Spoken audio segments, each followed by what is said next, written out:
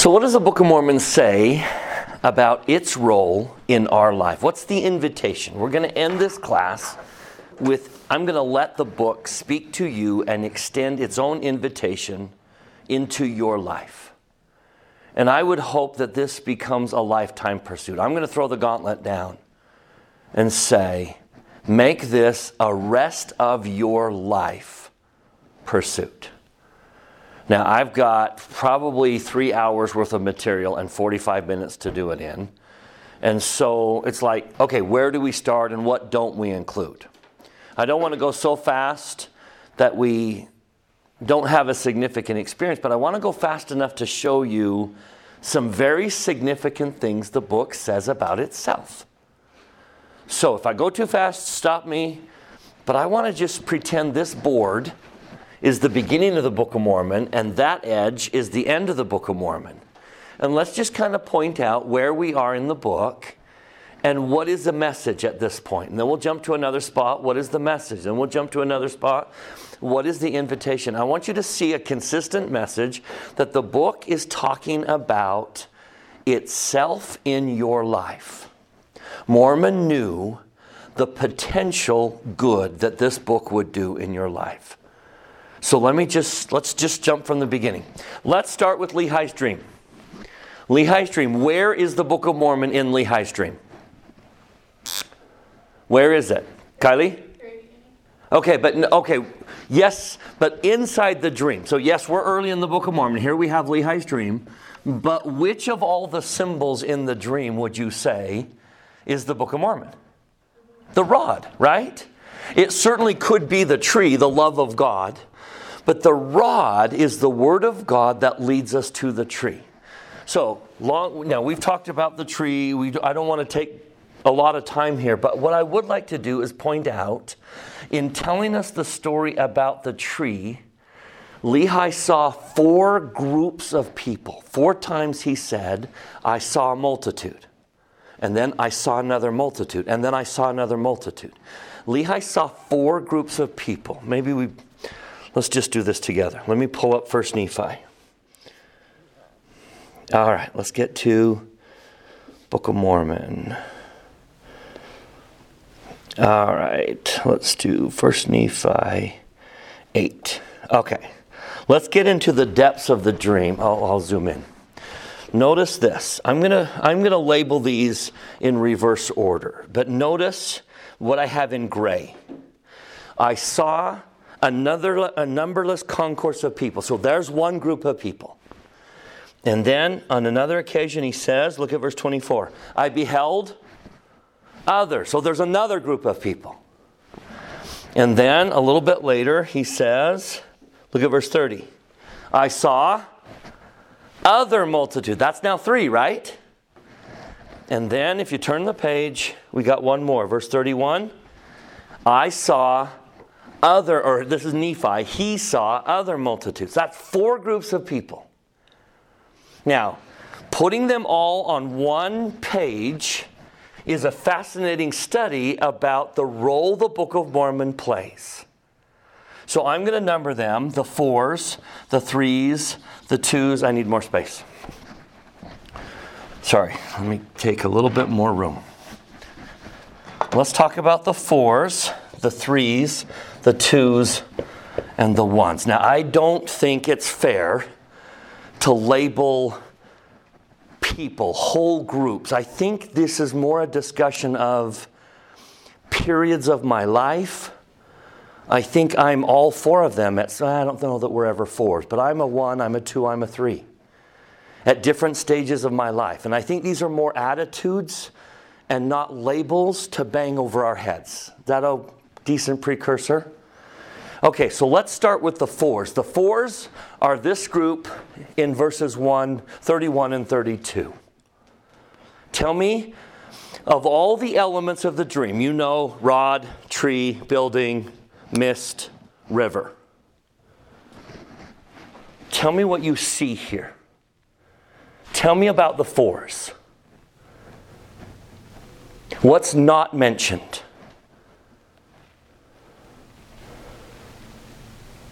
Tell me what major word that is everywhere else is not mentioned here. No tree. No rod. No path. This group of people does what? They go straight to the building. And it's interesting, what's this mean? Feeling their way. Why would someone feel your way to a place? Because they're blind. Okay, they can't see. So they are feeling their way to the building. Now here's what I'm going to do. I'm going to simply say, is there any mention of, is there any mention of a path? Are they any mention of the straight and narrow path? Path, no. Any mention of rod? Rod, no. How about the tree? Do the fours make it to the tree? Okay, tree, no.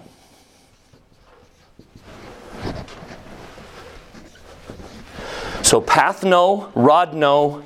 And tree, no. All right, I don't think we need to spend much time on the fours because I don't think that describes anyone that's in this room. So now let's get to the threes. Now I'm going to call this group the threes. Starting in verse 21. I saw numberless concourses of people, many of whom were pressing forward. Now that phrase is going to be used to describe the threes, the twos, and the ones. They press forward and obtain the path. They obtain the path. They commence in the path. And then one more time in verse 23, they commence in the path. So what's the good thing that the threes do that the fours don't? They get to the path. They commence in the path. They obtain the path, commence in the path, commence in the path. Now, that should ring a bell with some Nephi's other writings. Nephi talks about a path, right? He talks about a gate, and you open the gate and you get on the path, right? So what's the gate you open to get on the path? Baptism emergence. So who is finding the path? These are members. These are covenant members. These are people who have joined the path. They have entered the gate and they're on the straight and narrow path. So the threes are path, yes. That's a step up from the fours. But tell me about rod. Let me zoom out a little bit. Any rod here? No rod. Rod, no. Do they make it to the tree? Tree, no. Now, commentary about the rod. Is it a coincidence? Rod, no. Tree, no. In both circumstances. Because guess what the twos are going to be? You can tell where I'm going because the fours are path, no, rod, no, tree, no. The threes are going to be path, yes, rod, no, tree, no. Tell me about the twos. Path, yes. Rod, yes. Tree, yes. Every time rod is yes, tree is yes. Coincidence? Now, if this is a commentary on the Book of Mormon talking about itself, tell me what that's saying. Rod, no, tree, no. Rod, yes, tree, yes. I don't mean to diminish in any way membership in the church, which is vital.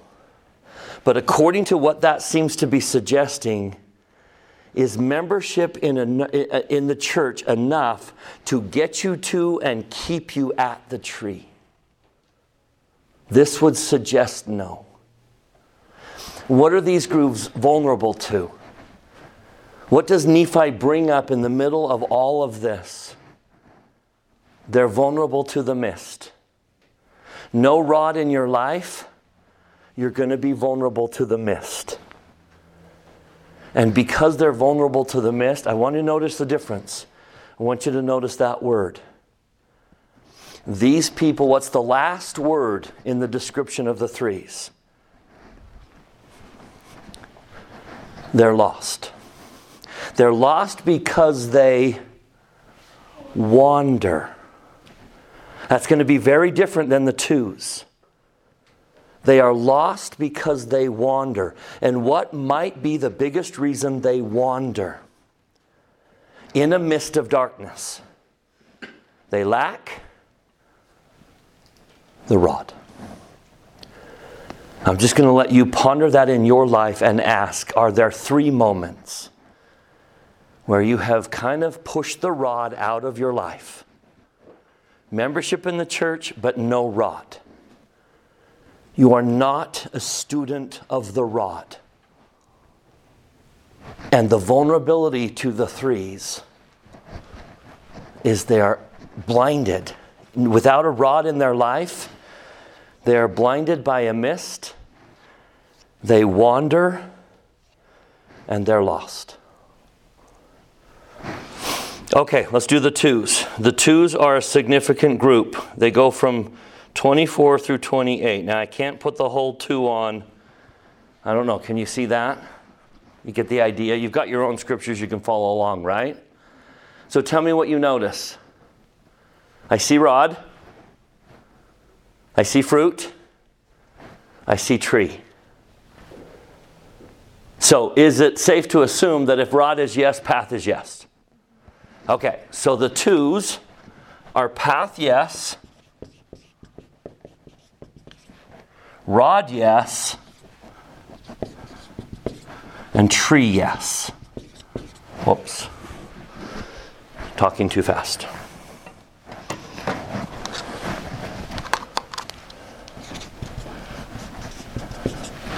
Now, it won't surprise you what the ones are. Are the ones path yes, rod yes, tree yes. So we've got to add one more word here. Tell me what you know about the twos. Stay is what? Stay is no. The twos make it to the tree. Tree, yes. Stay, no.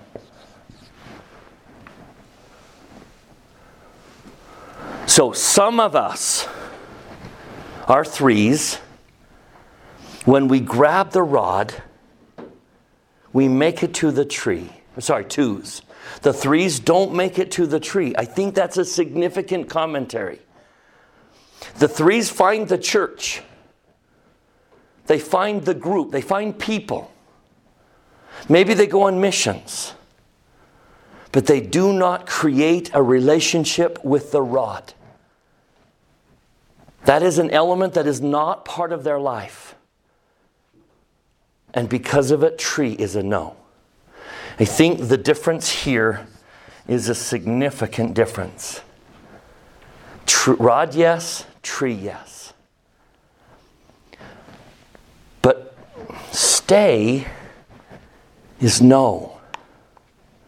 Notice this group. Here are the twos. They press forward. They cling to the rod. They partake of the fruit. After they have partaken of fruit, what do? They look around. They look around and become ashamed. So rod, yes, but I need your approval. I am very aware of what you're doing, and you are telling me what I should do in my life. And they look, and they're ashamed. So what are they vulnerable to here? The people, the mockers, public shame, peer pressure. Remember when Jesus first asked, "Whom do men say that I am?" Why would he ask that? What's he really asking? Do you care what they think? Is that what determines your religious foundation, is what people think? Because then he says, what do you think? And I just think there's a message here that they look and they're ashamed. Now notice the very end.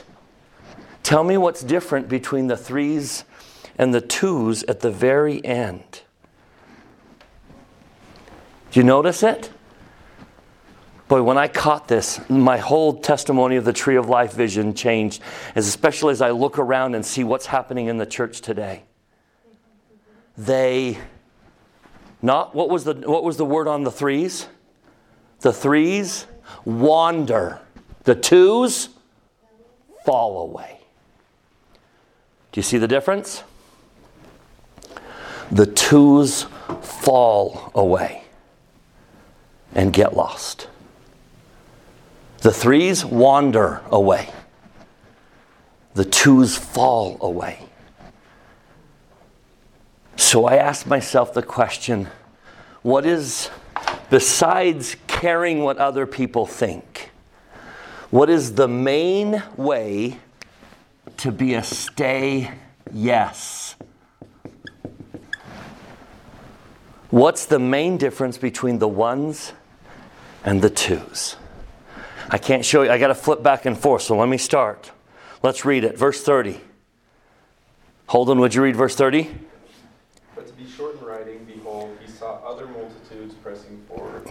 And they came and caught hold of the end of the rod of iron, and they did press their... Oh, sorry. Went too fast. Oh, good. Pressed their way forward, continually holding fast to the rod of iron, until they came forth and fell down and partook of the fruit of the tree. Okay, tell me what you're seeing. Tell me what you see. What makes a 1? What are the 1 moments of my life? Amanda?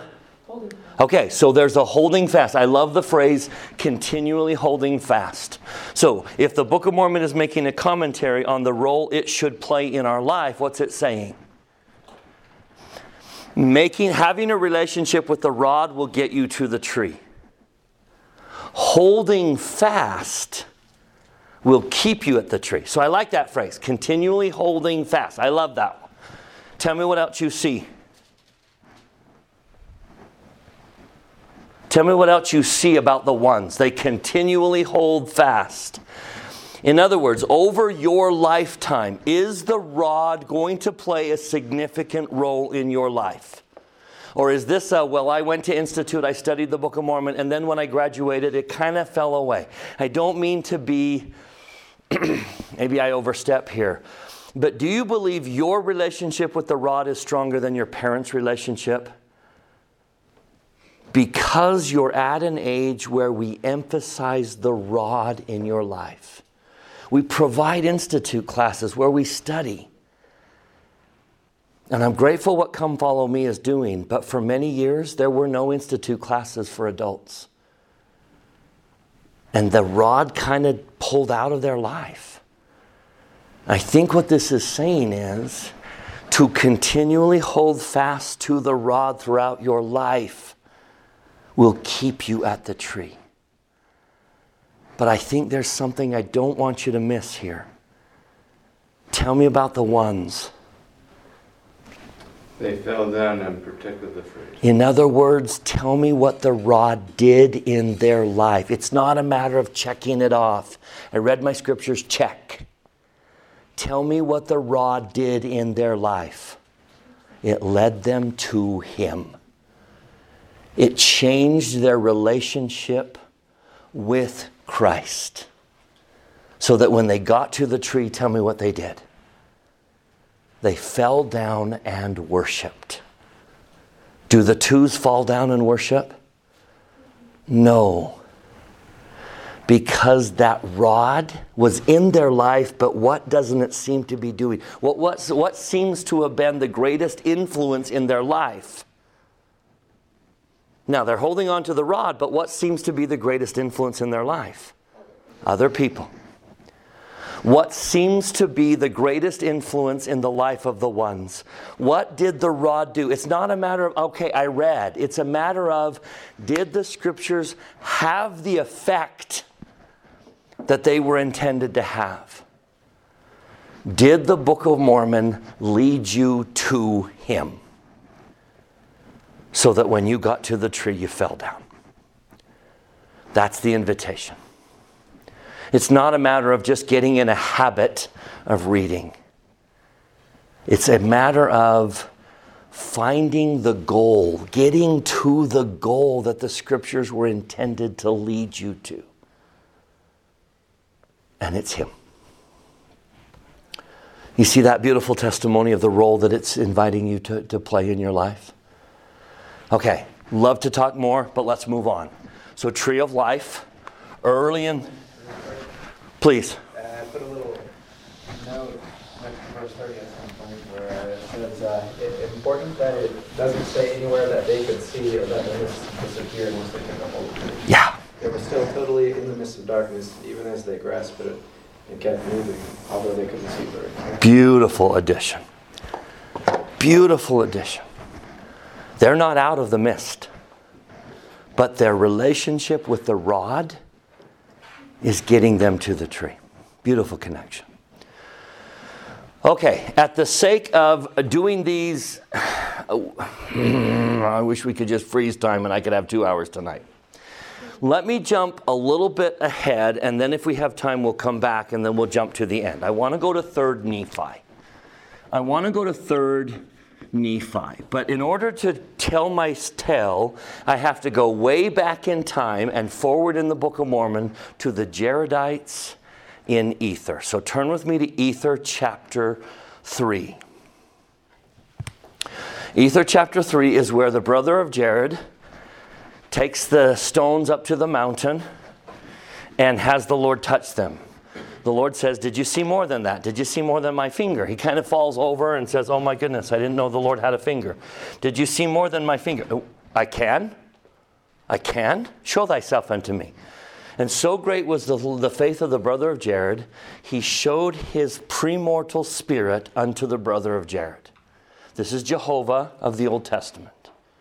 And then verse 25.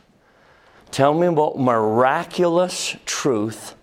What miraculous thing happened in Ether 3:25?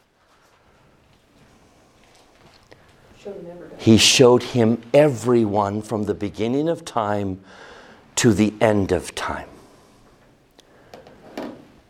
Did he see everyone? You? Did he see you? Did he see Amanda?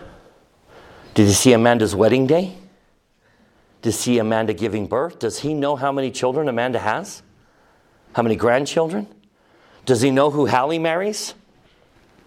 Does he know the major tragic events that happen in your life?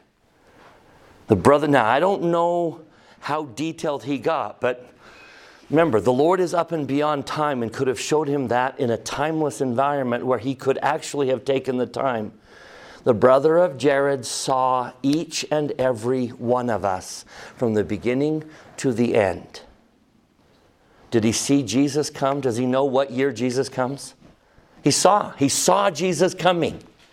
He saw the second coming. He saw our lives. He knows your future. He knows everything that is going to happen to you and your children and your grandchildren. And then, what was he commanded to do when he came down from the mountain? Verse 27.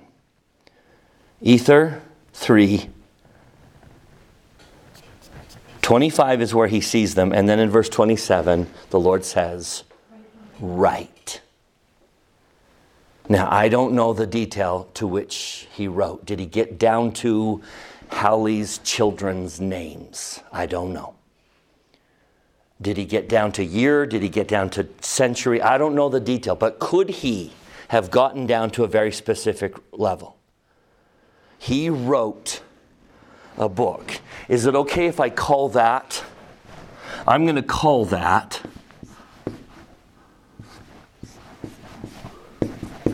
the Book of Everything. The brother of Jared wrote the Book of Everything. He saw every human being. He saw all the details, and he wrote a book. And then the Lord says in chapter 4, go to chapter 4, verse 1. The Book of Mormon, verse 1.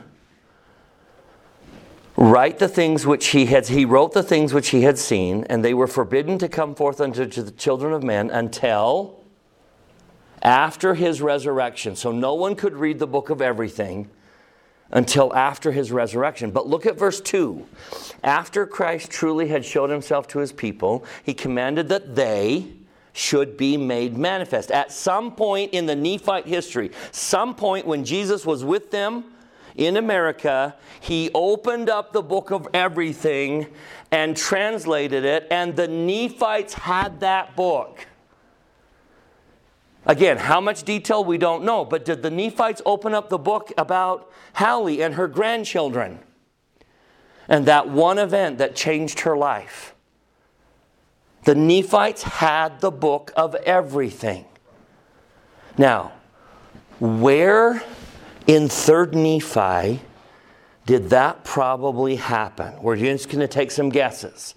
Go to 3rd Nephi 26. Look at verse 3 and tell me if this doesn't sound like a logical place where Jesus opened up the book of everything. 3rd Nephi 26, verse 1, what does he say? He did expound all things unto them, both great and small. Specifically, verse 3, he did expound all things, even from the beginning until the time that he should come in his glory. That sounds exactly like what the brother of Jared saw, right? So it seems logical that this is the moment where he said, open up that book, let's translate it. And they have access to it. And it's in their writings. Now, let's tell the rest of the story, and we're going to come back to this. So hold on one second and go back to Ether. So keep 3rd Nephi 26 for just a moment and jump to Ether 4. What happened to the book? So Ether 4, verse 3.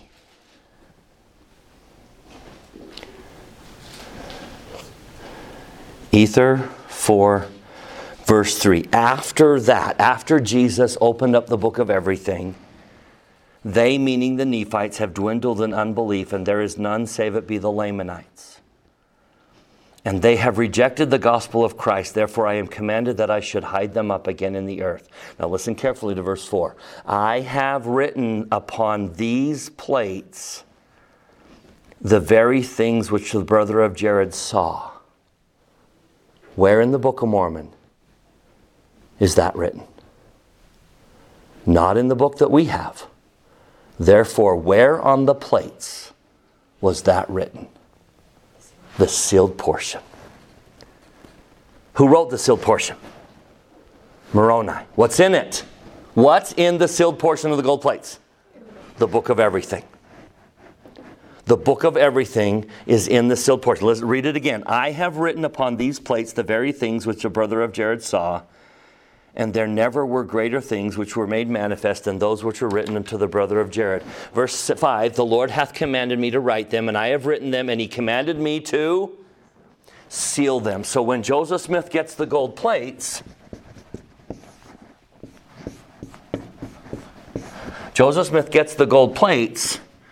there's a bar sealing the 2/3, the majority of the plates. Joseph only translates this portion. And that's 1 Nephi through Moroni. He does not translate this. So let's go into this portion that he translated. Now go back to 3 Nephi 26. And I'll make my point here. 3 Nephi 26.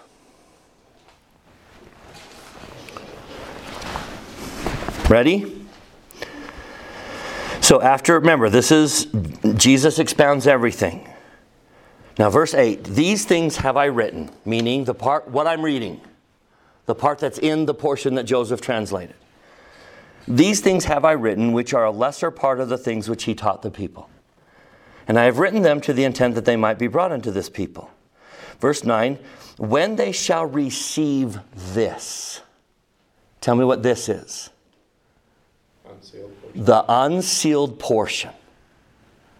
When they shall receive this, which is expedient that they should have first to try their faith. And if it so be that they shall receive these things, then shall the greater things be made manifest unto them. If it so be that they will not receive these things, then shall the greater things be withheld from them. I was about, now this time Mormon, this is not Moroni who wrote the sealed portion, Moroni. Now Mormon's writing, I was about to write them all that were engraved upon the plates of Nephi. I was about to write them in the portion that Joseph's going to translate. I was about to write some of the book of everything in this portion of the gold plates. And the Lord said, no. I'm going to what? Try the faith of my people. Do you see the point? Do you see what the Book of Mormon is trying to say? There is so much more God would like to reveal. There is so many more books of Scripture, not just books of Scripture, but personally in your life. There are floods of revelation He would like to send, and He hands you a key to unlock the door to that flood. Tell me what the key is. Tell me what the key is. The book, the portion we have. The Book of Mormon is a test. Do you want more? I got a whole lot more. Turn the key. Now, would you say the church is ready for the more? What do you think it would take to turn that key and be qualified for the more? We are here to prepare for the second coming. And you know what? I don't think the second coming will happen until there's a people who have passed the test. To me, one of the biggest litmus tests as how close the millennium is have we passed the test and are we ready for more? The Book of Mormon is the test. Now, in Joseph's day, they were failing the test. Turn to section 84 of the Doctrine and Covenants. Doctrine and Covenants 84. The Lord's going to give a very specific rebuke. Doctrine and Covenants 84.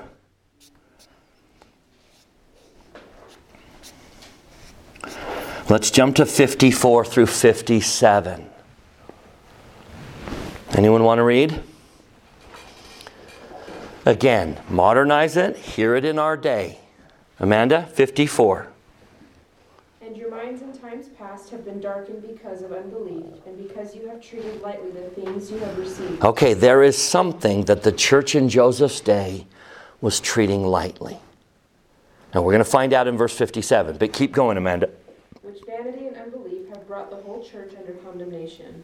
And this condemnation resteth upon the children of Zion, even all. Here we go, ready? What is it that we treated lightly and has brought a condemnation upon us? And they shall remain under this condemnation until they repent and remember the new covenant, even the Book of Mormon, and the former commandments which I have given them, not only to say, but to do according to that which I have written. So what had the church treated lightly in Joseph's day? The Book of Mormon. And that treating it lightly brought a condemnation upon the church. And we were going to stay under that condemnation until when? Until we turned the key. Now, may I just testify? God is willing to open the floodgates of revelation. And the key is in your pocket. And for most people, the key is being ignored. And that's fine. If that's how we want to live, that's fine. The Lord said, here's the lesser portion. If you're content with the lesser portion, totally fine. But do you see the invitation? If you read these little hints throughout the book, the Lord is simply saying, there is so much more I want to give you. Personally and as a church. And here's the key. Those who turn the key will receive the greater things. And those who don't will just get the lesser things. Hard to say that the book we've been studying all semester and we love so deeply is the what? The lesser. As profound and as deep as it is. So there's the gauntlet I'm throwing down. Spend the rest of your life turning that key. I love how Neal A. Maxwell worded it. Neal A. Maxwell was one of the great apostles. He had such a profound influence in my life. Elder Maxwell said it this way.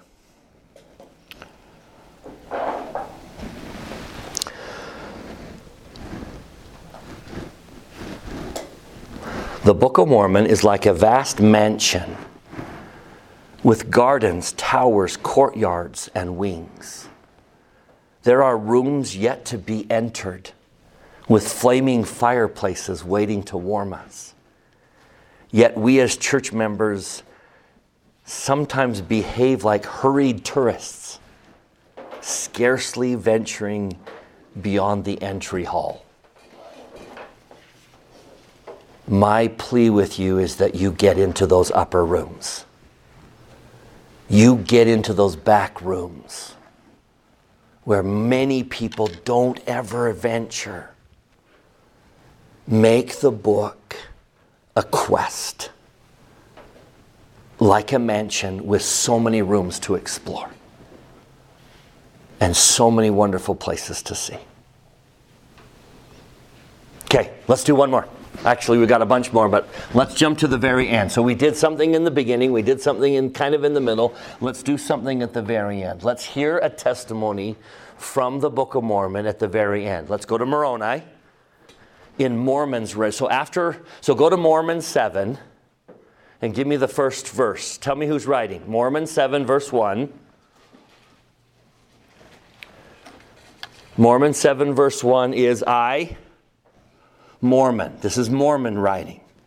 Now go to chapter 8, verse 1. I, Moroni. So what's happened? Mormon's been killed. And Moroni is taking over. And Moroni's job, Moroni has one thing. It looks like his wife is gone. I don't know if he was married, but it looks like his wife is gone. His children are gone. His dad's gone. His mom's gone. Moroni lives for one thing. What was the one thing Moroni lives for? To finish this book and get these plates safely in the ground where Joseph can get them, right? So Moroni's job is to safeguard those plates. So, Mormon 8. He says, look, I got one job to do, and I'm going to do it. Verse 4, I write and hide up the records in the earth, and whither I go mattereth not. I'm going to get my job done. I'm going to finish this record. Now, verse 12, he's writing to his future translator. He's writing to Joseph.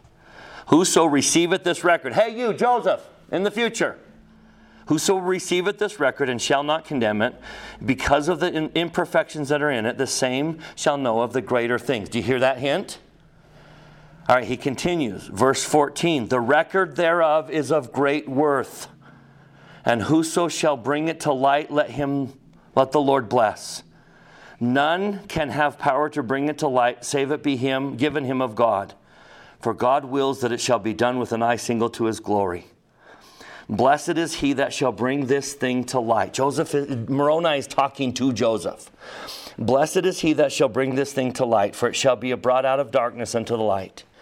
According to the word of God, it shall be brought out of the earth, and shall shine forth out of darkness, and come unto the knowledge of the people, and it shall be done by the power of God. Now I know what's going to happen when he writes it. I know what's going to happen when he brings it forth. Verse 19. The same that judgeth harshly shall be judged hard. Now here's Moroni's dilemma. Verse 26. The book shall come forth in a day when miracles are done away with. And people will say that miracles are done away with. And yet, the greatest miracle of our day is the coming forth of the book. Verse 27, it shall come in a day when what? The Book of Mormon will come forth in a day where we have secret combinations. But what book has the antidote and the solution to secret combinations? Okay, watch him continue. Verse 28, it shall come in a day when... What will be a problem? Pride. Pride. Even a day when the leaders of the church and teachers shall rise in the pride of their hearts. And yet, what book have we talked about has a great antidote to pride? What book talks about pride and how to overcome it? All right, let's keep going. Verse 29. It shall come in a day when? It shall come in a day right before great destructions. It shall come in a day right before the second coming. And yet, what book talks about a time period before great destruction? And how to survive that great destruction. Do you see what Moroni's doing? Let me keep going. He's going to keep going. Verse 31. It shall come in a day where there are murders and robbing and lying and deceivings and whoredom and all manner of abomination. And yet what book helps you navigate living amongst murderers and robbing and lying and deceiving and whoredoms and all manner of abominations? Verse 32, it shall come in a day where churches shall say, come unto me, and for your money you shall be forgiven of your sins. And yet what book teaches about how to be forgiven of your sins? Tell me what Moroni's saying. The Book of Mormon will come forth in a day where it has all of the solutions to the problem of the society in which it was brought forward. Now, allow me to personalize that, because I believe with all my soul, the Book of Mormon has every solution to every problem you have. I have had a front row seat for 30 years of watching people discover the truths of the Book of Mormon. For 30 years, I've watched people bring their problems to the Book of Mormon. And guess what? In every single case, they find answers to the problems they face.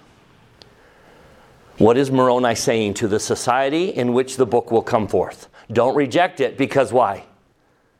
It has the answers that you need. So tell me what he's saying to your personal life. Don't push it off. Don't set it aside, because it has the answers to the very problems you face in everyday life. With every ounce of my soul, I testify. And if you haven't seen that, then I failed in this class. If I haven't showed you that the Book of Mormon answers everyday problems, problems like Noah blindness, problems like Amalickiah and how he crept into power, problems like we've seen from day one in this class, problems we all face in our life. Don't reject the book. It has all the answers that this society needs to succeed. You see what it's saying about itself? Let me do one more. Let me take 2 minutes and let me do one more. Let's go back to the middle. Go to Alma chapter 37. Alma 37, verse 38, he compares the scriptures, the brass plates in his case, the gold plates in our day. He compares the scriptures to what item? The Liahona. The scriptures are like the Liahona. Now, he's going to tell us what they did in their day. And I'm going to tell you, it's the same thing that I see members of the church doing in our day. Tell me if this sounds familiar. Now, this is very negative. Let's do the negative first, and then we're going to flip it and do the positive. So starting in verse 38, he compares it to the Liahona. And then in verse 41. So tell me what they did to the Liahona, which is what we often do to the scripture sitting in our pockets. We have a rod sitting in our pocket, which is a key to unlock so many wonderful things. And what did they do to the Liahona that we do with the scriptures? Give me the words. Slothful and forgot. We're not bad people. We're just what? Lazy, forgetful, distracted, busy. We get slothful and we forget. Now, here's the problem. If you forget the scriptures, what's the consequence? Look at verse 31 or 41. What's the consequence? Before that, there's a reason they don't progress, because what happens?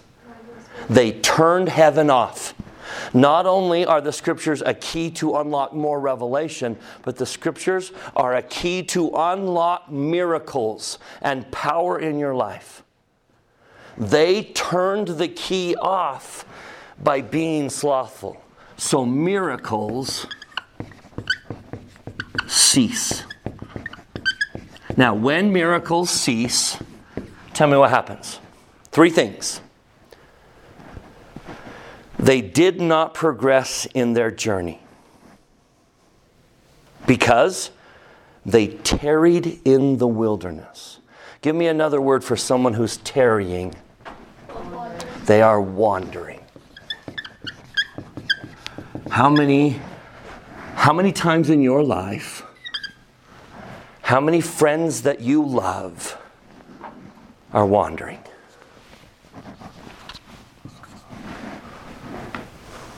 They're wandering. The next one, they do not travel in a direct course. If I'm tarrying in the wilderness, you know what? I'm going to use this word here. Let's use wander here for not traveling in a direct course. Give me another phrase for tarrying in the wilderness. I think a modern day phrase is, I am stuck. Have you ever felt stuck? My life is stuck. I'm wandering, and give me the last word. I'm lost, or I love the word here. Hungry. I'm hungry. In other words, the ache in my soul is not being satisfied. I'm going through the motions. I'm hungry.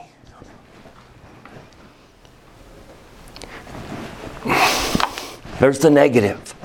They turned the key off. Miracles ceased. And their life got stuck. And they were just wandering through the motions. Hungry because something is missing. That describes so many people I love. They're stuck, they're wandering, and they're hungry. So let's flip this around. Give me the positives. What would you say are the positive modern words that would be the opposite of that? What must I be? What should I be with the scriptures? Diligent. Any others?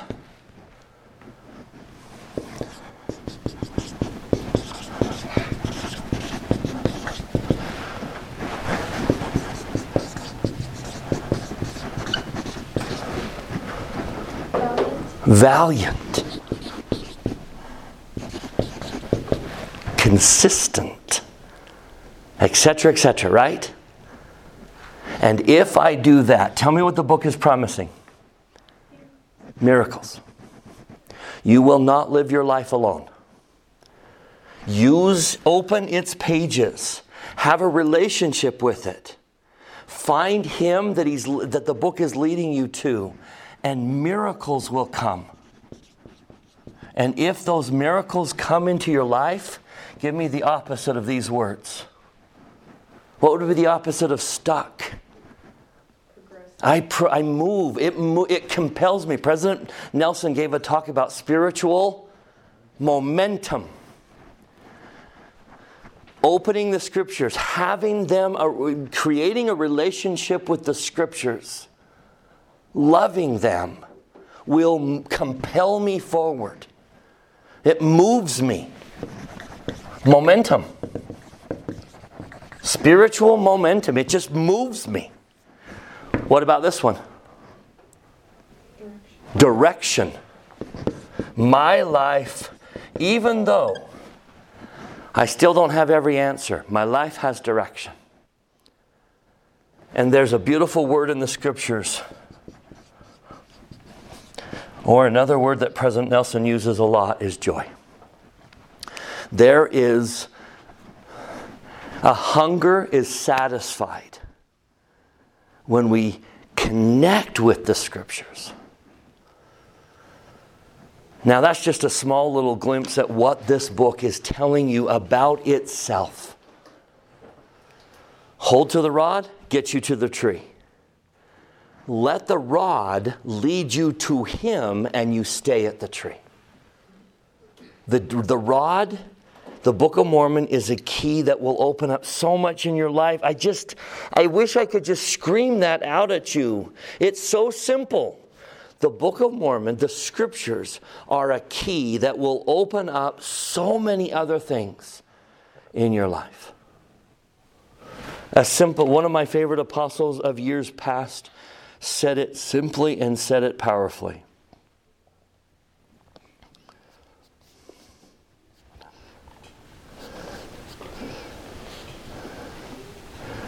I think that people who study the Scriptures get a dimension to their life that nobody else gets and can't be gained in any other way except by studying the Scriptures.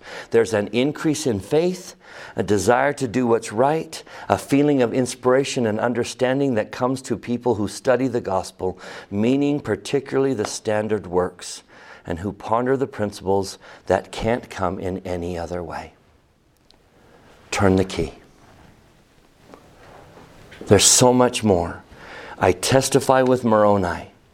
I have a front row seat for 30 years. I have never found a problem that this society has, that our people have, or that any individual I've ever taught has, that can't find an answer in the book. A very clear, powerful answer in the Scriptures. Don't put it aside when it has the very answers to the problems that plague your life. And number 4, I just witnessed to all of you that diligent study throughout your life of the Scriptures will turn miracles on. It will compel you forward, even in those moments. I remember one time I ran out of gas on my way to a gas station, but I had enough momentum, it pulled me into the gas station. In my life, there have been many moments where something happened that could very well have stopped my progress, but my spiritual momentum got me through those moments. Don't lose this. I don't know if I'm ever going to teach you again, and I don't know if you're ever going to take an institute class again. I plead that you will. But I am asking that for the next 60 years or however long you live, that this be your life course. And that you have a love affair with the Scriptures. And I testify the miracles and the opening of heaven by that simple act. And I say that in the name of Jesus Christ, amen.